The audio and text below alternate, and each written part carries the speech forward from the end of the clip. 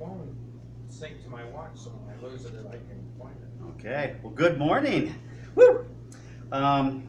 Story goes, there was a young 16-year-old Salvation Army soldier. Now, you remember there's the Salvation Army in town. We always think of them as the charitable place, right? But they're actually a church, if you didn't know that. So years ago, this was a couple decades ago, this young 16-year-old Salvation Army soldier or church member was walking from his house to one of the Salvation Army Bible studies. And in those days, they actually wore uniforms for the Bible studies because it said that they were part of that church and that's what they did. So they kind of had a slight military looking uniform they wore.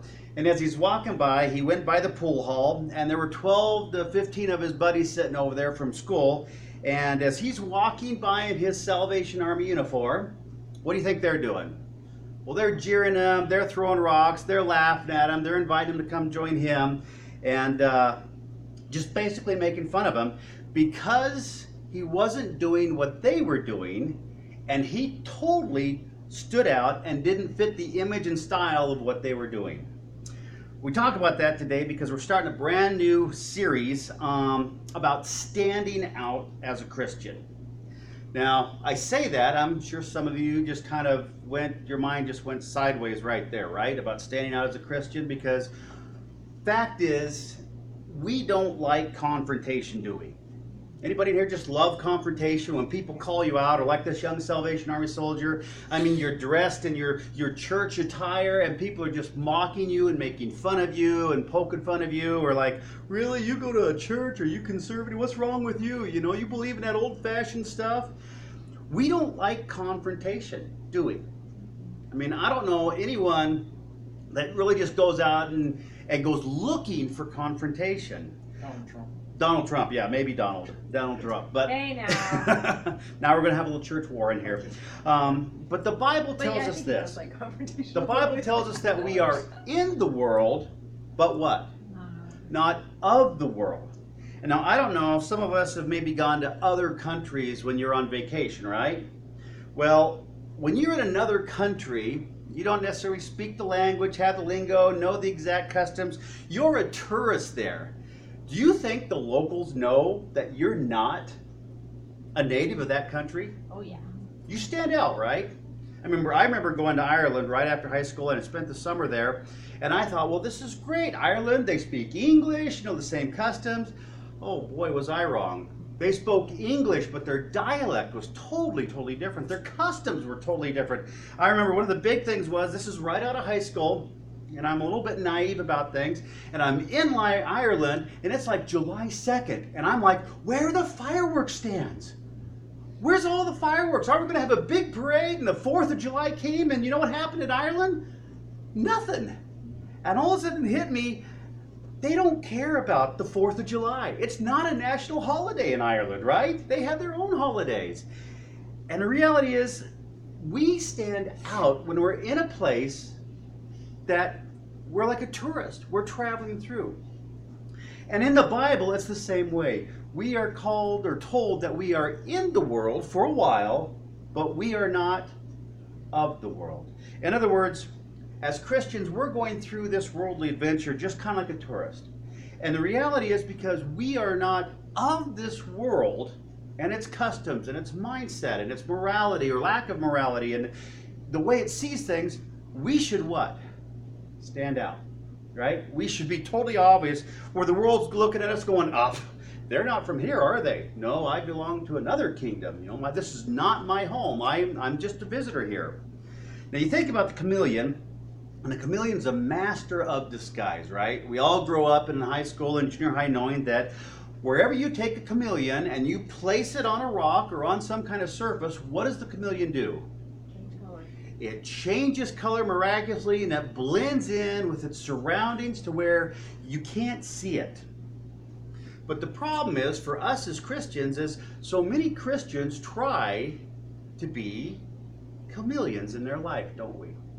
We try so hard because we don't want confrontation that wherever we are, we try and blend in with our surroundings so we, what? Look like everybody and everything else around us.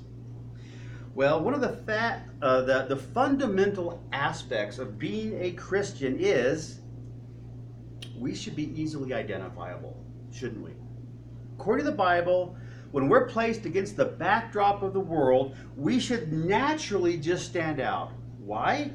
Because this world is called symbolically like a world of darkness filled with sin, and we have been forgiven, and we are called the light of the world, right? You ever gone in a completely dark room and lit up a match or a flashlight or the light on your phone, and what happens? Where can you see that light from? Everywhere. I mean, it just radiates out. Even if you're in a big gymnasium and someone turns their phone light on clear at the other end of the gymnasium and it's totally pitch dark, from the other end of the gymnasium, can you see that light? Absolutely. The Bible says we are the light of the world. And it says a light set on a lampstand should not be what? Covered, hidden. Therefore, we should be standing out as Christians. And the problem is, we try so hard sometimes to be Christian chameleons and just fit in. Why? Because we don't want the confrontation that the world brings on us. Turn with me to Romans 12. We read this verse earlier. This is our key verse going into things. Romans 12, chapter 2, out of New American Standard says this. It's a negative command to start with from Paul. He says, and do not, in other words, as a believer, as a Christian, as a child of God, as a person with salvation, do not do this. Do not what? Be conformed to the world. Comma, which always means there's more, right? But do something else. We have a start with a negative command, do not do this, but then he gives us a positive command. So don't be conformed to the world, but do be transformed by the renewing of your mind, that you may prove what the will of God is, that which is good and acceptable and perfect. So don't conform, but rather do what? Be transformed. Okay? This whole sermon series in the next couple of weeks is about fitting in versus standing out. Okay? Fitting in versus standing out. Now, how many of you can actually remember high school? Besides you. Remember high school? Yeah. Wasn't the big push in high school to what? To fit in, right? You want to be in the cool crowd, you want to fit in with your buddies, and whatever group you had, you wanted to fit in with that group because it gave you that camaraderie. Now, when I grew up, we were kind of in cowboy town, so we had the cowboy group.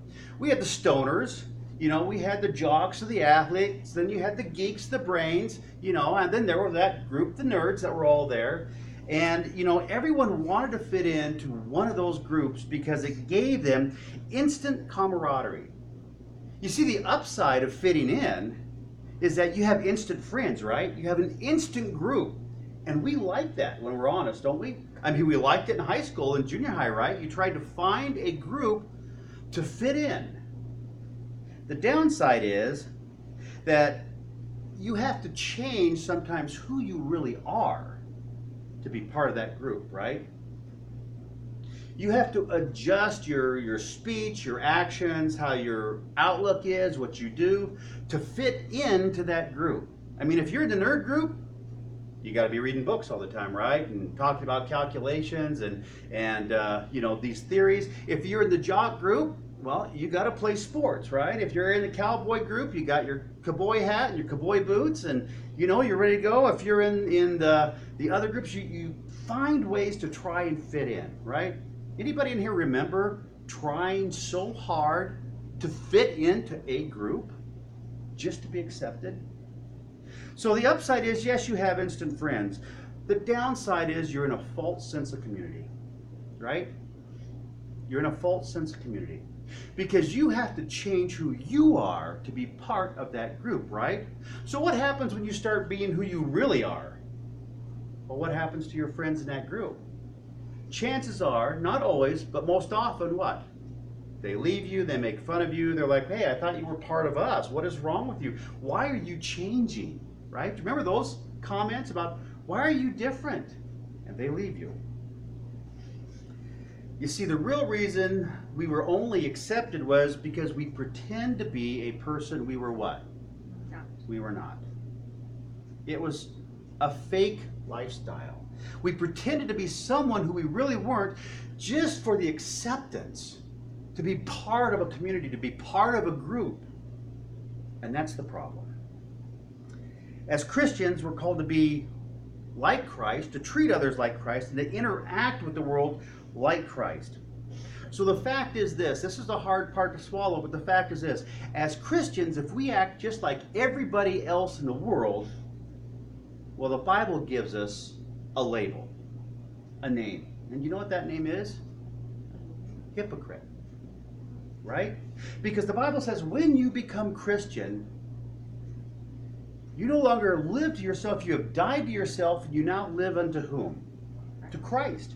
You are a changed person. You are the light of the world. You are the salt of the earth. You are transformed.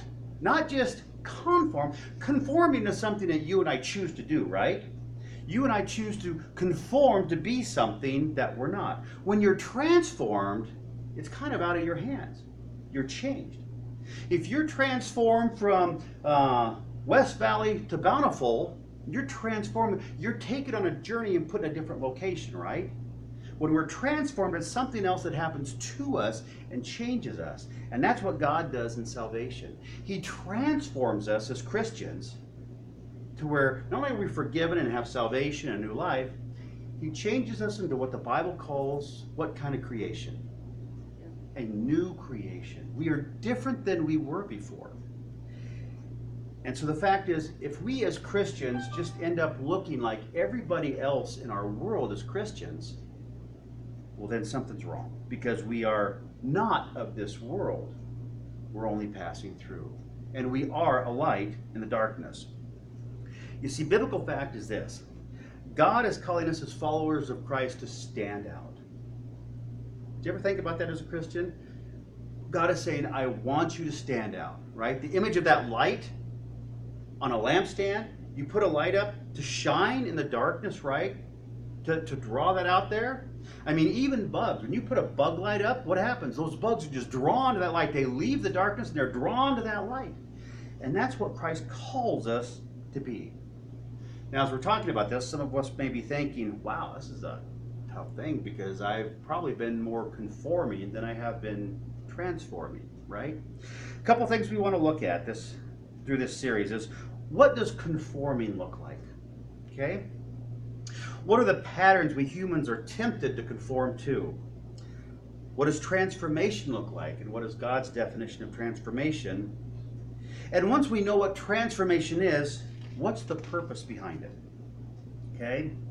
So let's first get a grip on the issue of conforming. What does the word conform mean? Well, Webster says it is this, quote, to assume a similar outward form by following the same pattern as others. In other words, we see something and we choose to adapt to it, to change to it. Talking about conforming, the Bible calls us, and the Bible does this constantly, and I love Richard's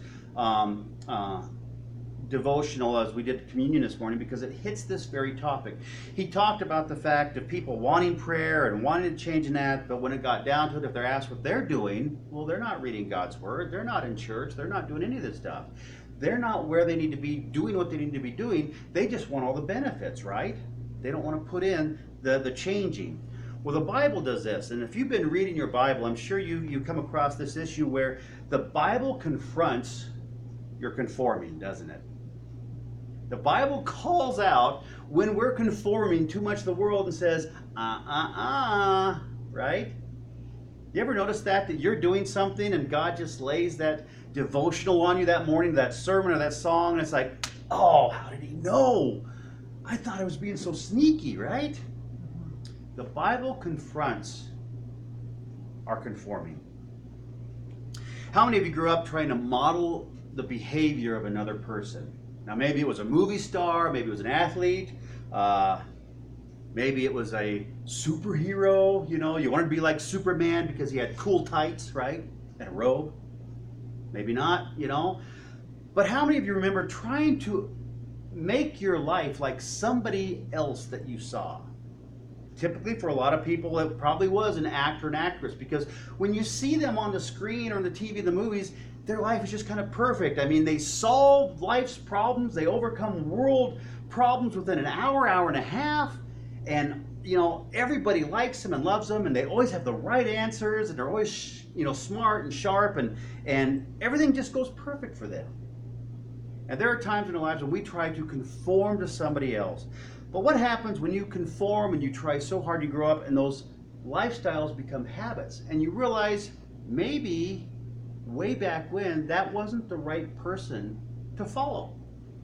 Maybe that person that I thought was so good wasn't the right person to exemplify my life after. Well, fact is, to change that habit, there has to be a confrontation, doesn't it? There has to be a confrontation. And that's exactly what we don't like, right? I mean, all of us have bumper stickers on our cars that says, "Bring on the confrontation," right?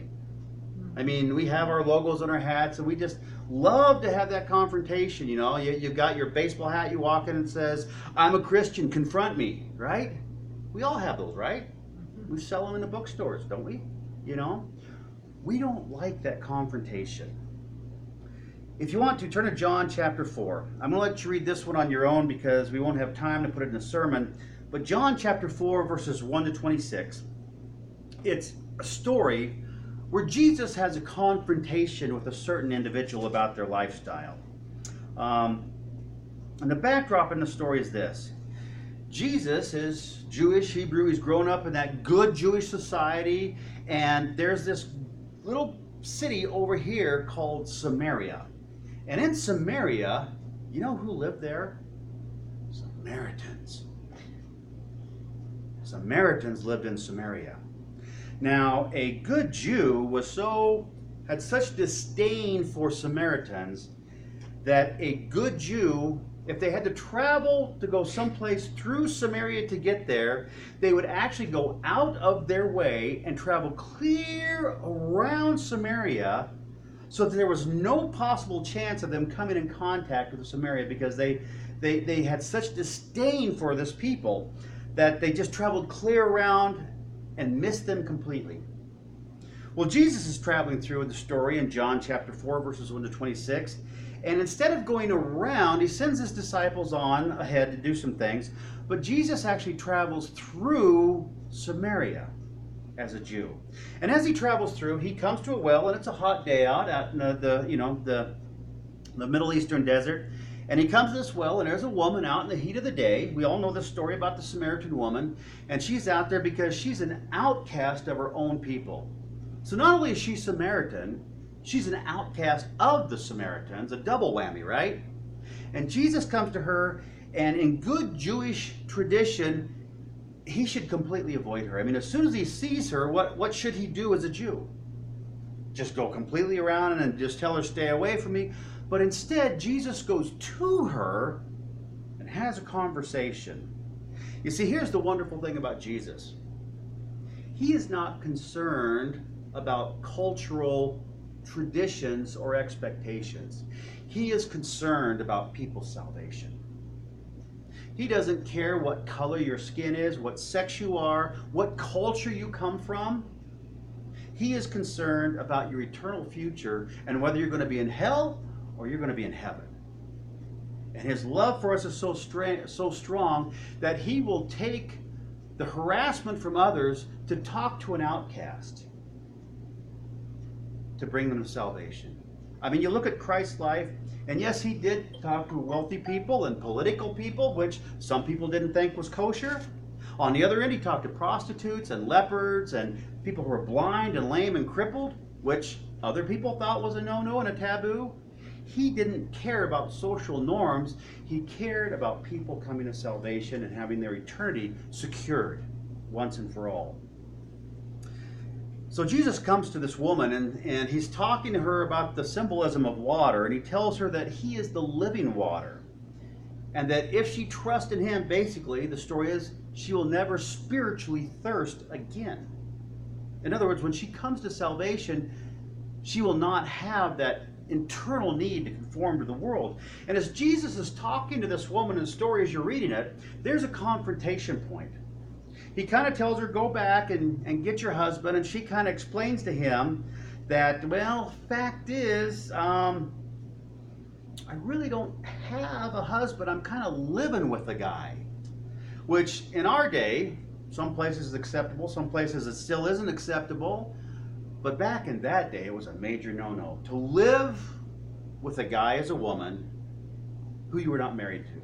Major taboo. And Jesus confronts her. He says, you're being honest. Not only are you living with the guy who's not your husband now, you've done this 5 times.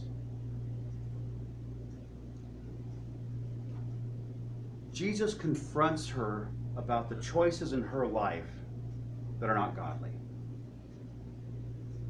I mean, flat out confronts it. But what Jesus doesn't do is bash her. He doesn't put her down. He doesn't ridicule her. He doesn't look at her like, oh my goodness, you are such a loser. You never notice when you read that story, Jesus doesn't do any of that. Most of us would, right?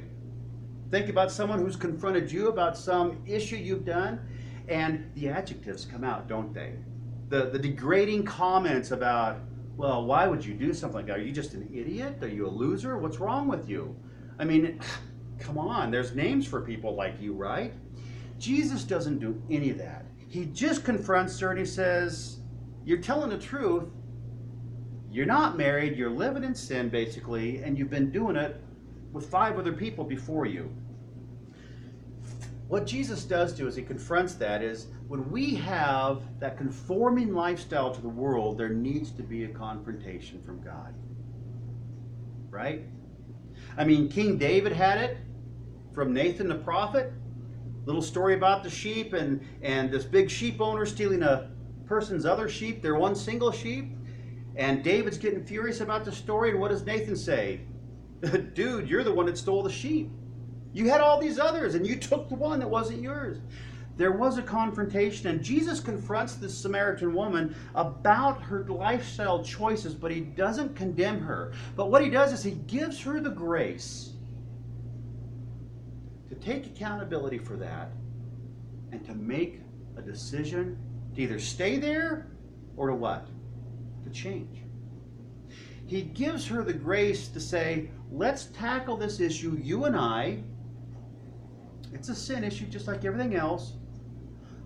But now you decide what you're going to do with it. You decide. There are times in our life when we conform to the world that Jesus is confronting us also. Again, going back to Richard's communion devotion, that when we're conforming to the world and then we finally do click on, Christian radio, or we listen to a sermon, and the sermon just happens to be about what we're doing, right? You ever notice that? And it's like, oh, better change the channel, huh? Right? Oh, I hear some static. Man, my antenna's not working. I got to switch this, God will confront us about that. We want to fit in to be with everybody else, but that's not right. Jesus is trying to come to you and I, like that Samaritan woman, and confront those issues in our life and say, you know what? Rather than this water that you got to drink all the time, I want to give you some spiritual water, some living water, which you will never thirst again. You will always be satisfied, and you will never go without. Jesus confronts us and gives us that same grace to say, okay, I'm offering you life or to stay in your habit of death. Which one do you want? And he gives us the grace to make that choice. John 10:10, one of our favorite verses that we talk about, talks about the ways of the devil and the ways of God. The devil comes to what? Steal, kill, and destroy. But Jesus comes that we might have life, and not just life, but what does the Bible say? What kind of life? What's the adjective? Abundant. That means great, enjoyable, content, exuberant, optimistic, not pessimistic, right? That we might have true life because our salvation is secured in God, and we know who we are, and we know who we belong to. Jesus will confront us about our conforming. Question is, do you and I want to change? Do we want to be transformed? Well, let's look at another story. John chapter 5. John chapter 5, shorter section of scripture here, verses 1 to 9. I'll let you read the story on your own.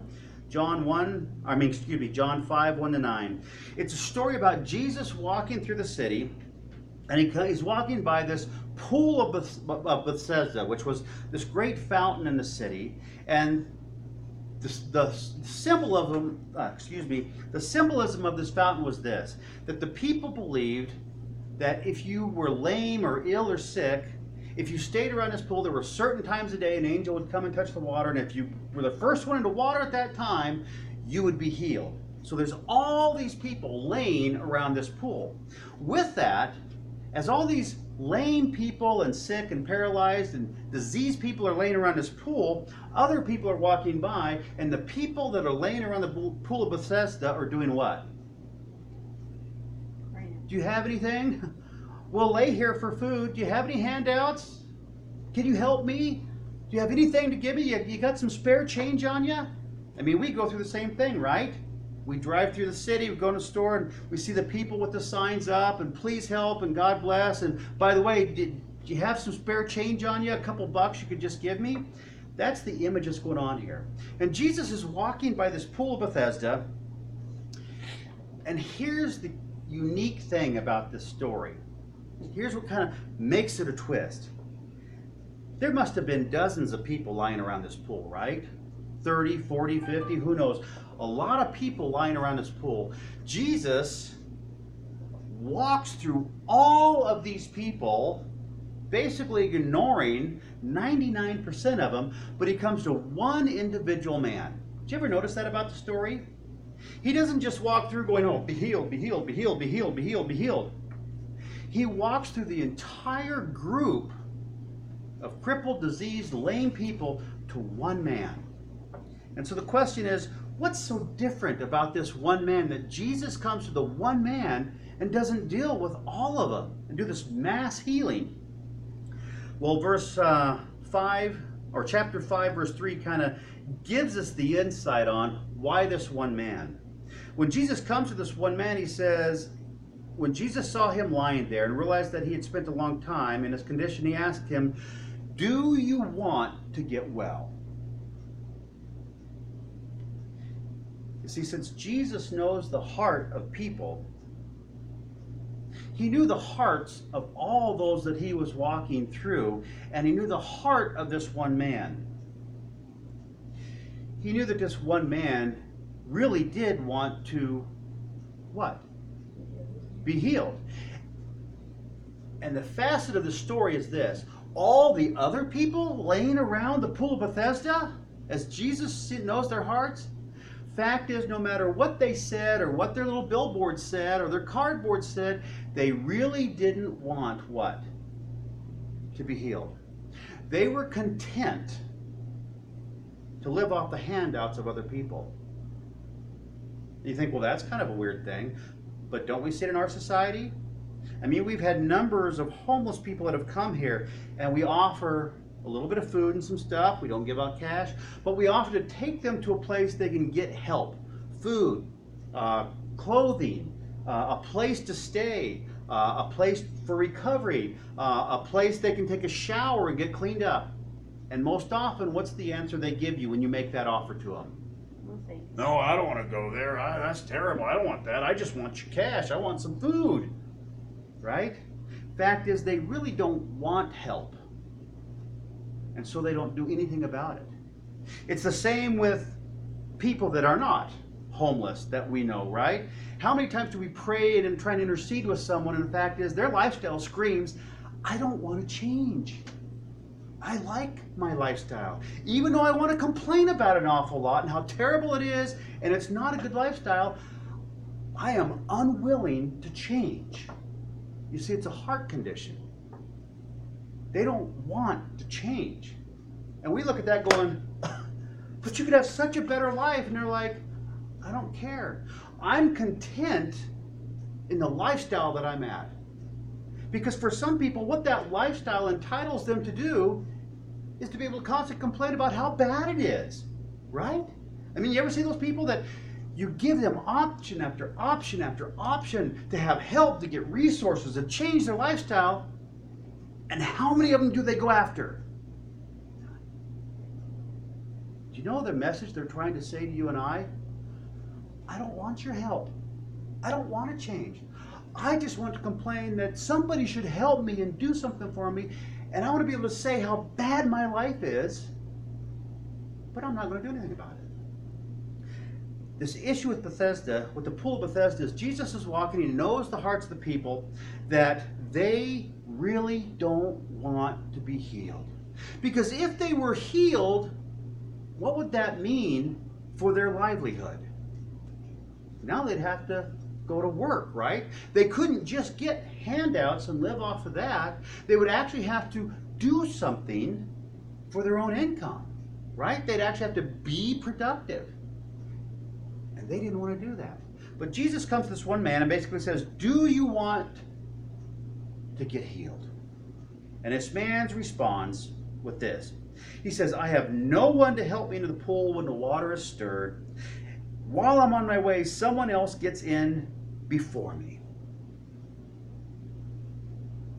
As Jesus speaks to him, the man kind of in a different way admits, I want to be healed, but when the pool is stirred with the angel, I can't get there fast enough. You see, what happened to this man is what happens to a lot of people when they've been kind of beaten down by life. They only see the obstacle, right? They only see the obstacle, and they think that they can't overcome it, right? Because here's the scenario. Here's the pool, the water of Bethesda, and right next to this man is standing Jesus, the symbolic, spiritual, living water that can transform his life, right? That's the reality.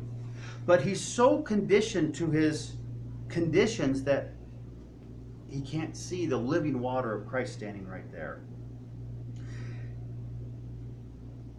When I read that story, I always think of this.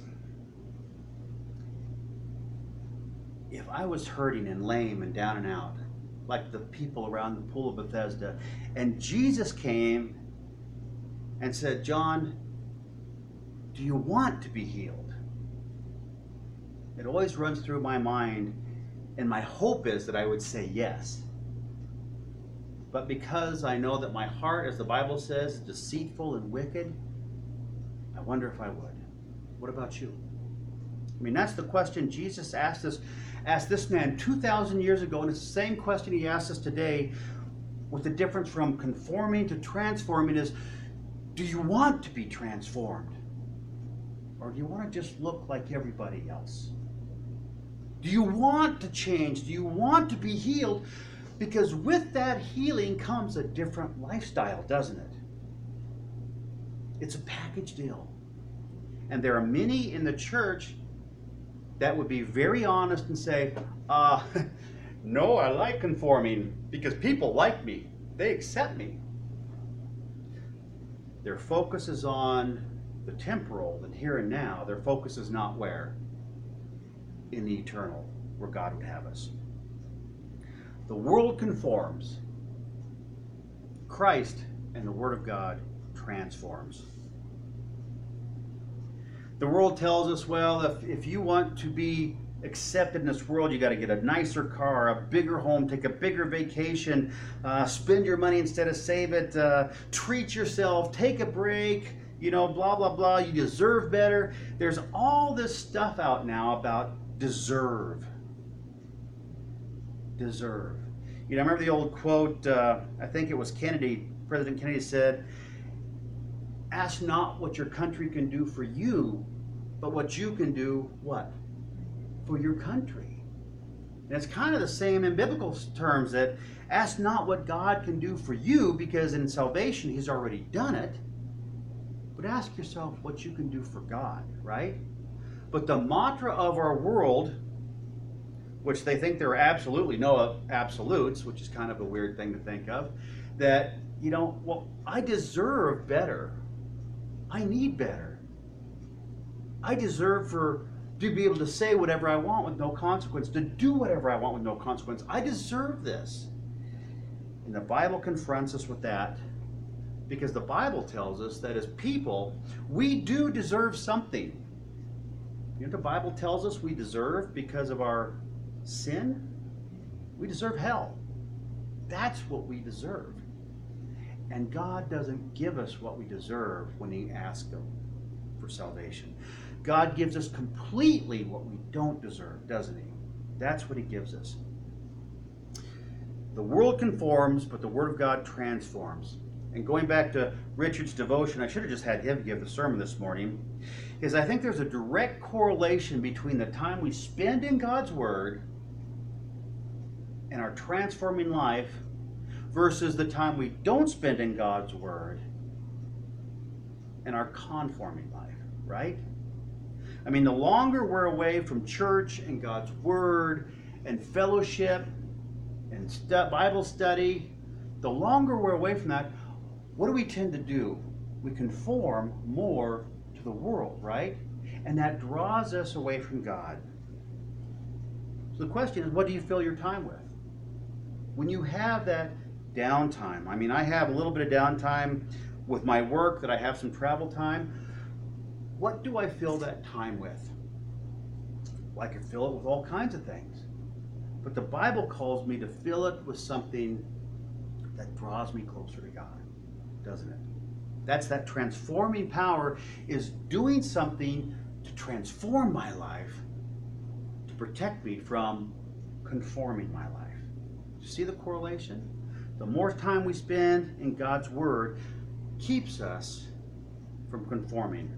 Romans 12:2 once again says this: do not conform to the pattern of this world, but be transformed by the renewing of your mind. Then you will be able to test and approve what God's will is, His good and pleasing, perfect will. So as we close up, here's the question. A couple questions, as a matter of fact, as we go forward the next couple sermons in the series is, do you want to be transformed? I mean, do you really want that? Do you want to be healed?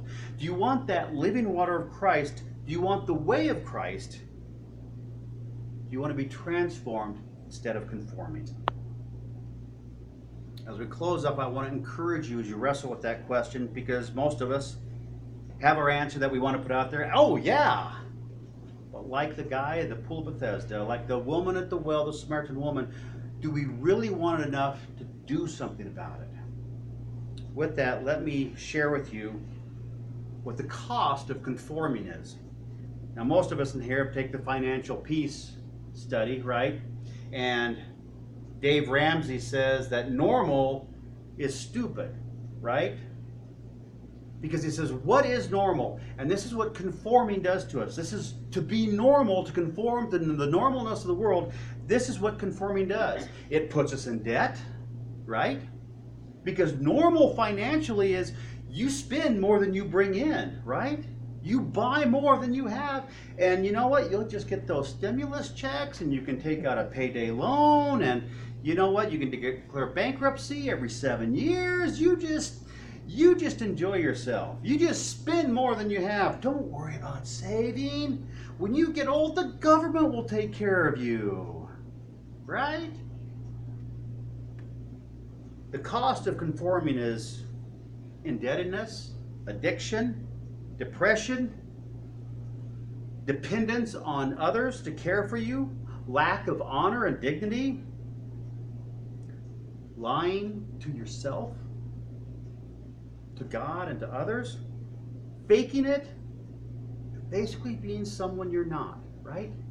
Isn't that the cost of conforming? Just like it was in high school, as you have to be someone you're really not to fit in. Well, here's the good thing about being transformed.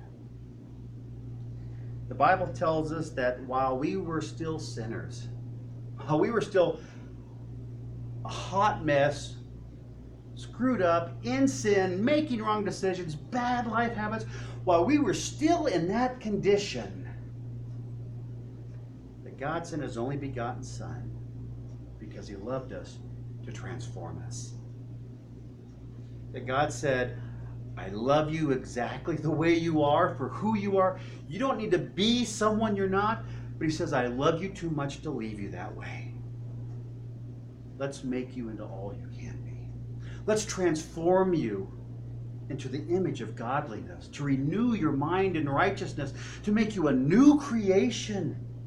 It's not marked by sin or stain or guilt or shame or bad decisions.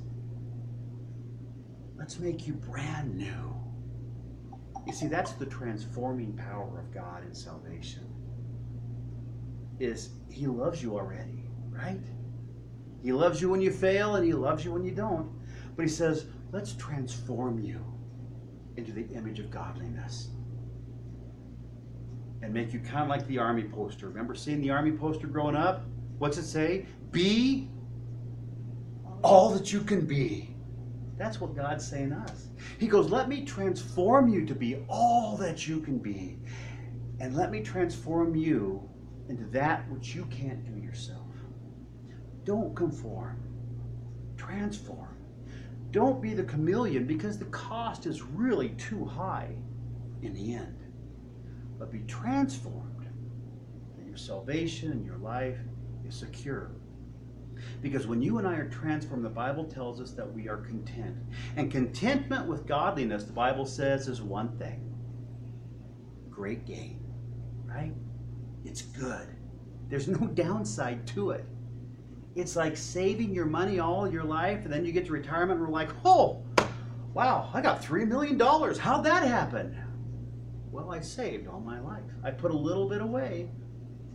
I sacrificed here for the future. And that's what transforming is. It's constantly investing in renewing our mind in godliness and being that light that shines in the world, and not worrying about the confrontation, because it'll come. But you know what? Here's the big picture. When you conform, there's still confrontation, isn't there? So you're going to get confrontation either way. You might as well do it the right way and be transformed in God. Let's pray. Lord, we thank you and praise you for your word as it confronts us, and the story of the Samaritan woman, and the story of the man around the pool of Bethesda. And Lord, as you ask us the same question, do you want to be transformed? Do you want to be healed? Do you want to have that living water? Do you want to be the light of the world? I pray that our heart and mind and spiritual answer is yes. That we choose not to conform to the ways of the world, but to be transformed by your gracious power and your love upon us. And we ask this for our lives and for your glory. In Jesus' name.